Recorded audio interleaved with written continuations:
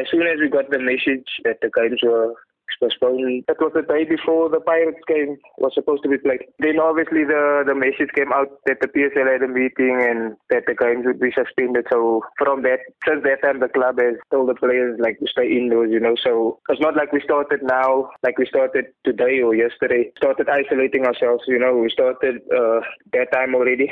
We've been in isolation for a while, staying at home. Obviously, before the lockdown, some of us went to the shops, and stuff like that.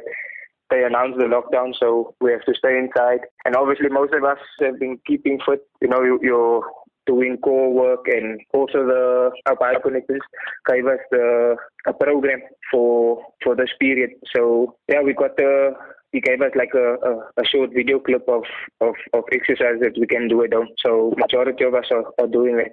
Obviously, as a footballer, you want to play. Basically, you want to play, and by playing, you finish the season. But at the end of the day, people's lives are more important, and people's lives are at risk. But I just read that the first 2 deaths were recorded this morning in Cape Town regarding the virus, which is quite serious. So for me, I think at this moment, what the PSL decided was actually right.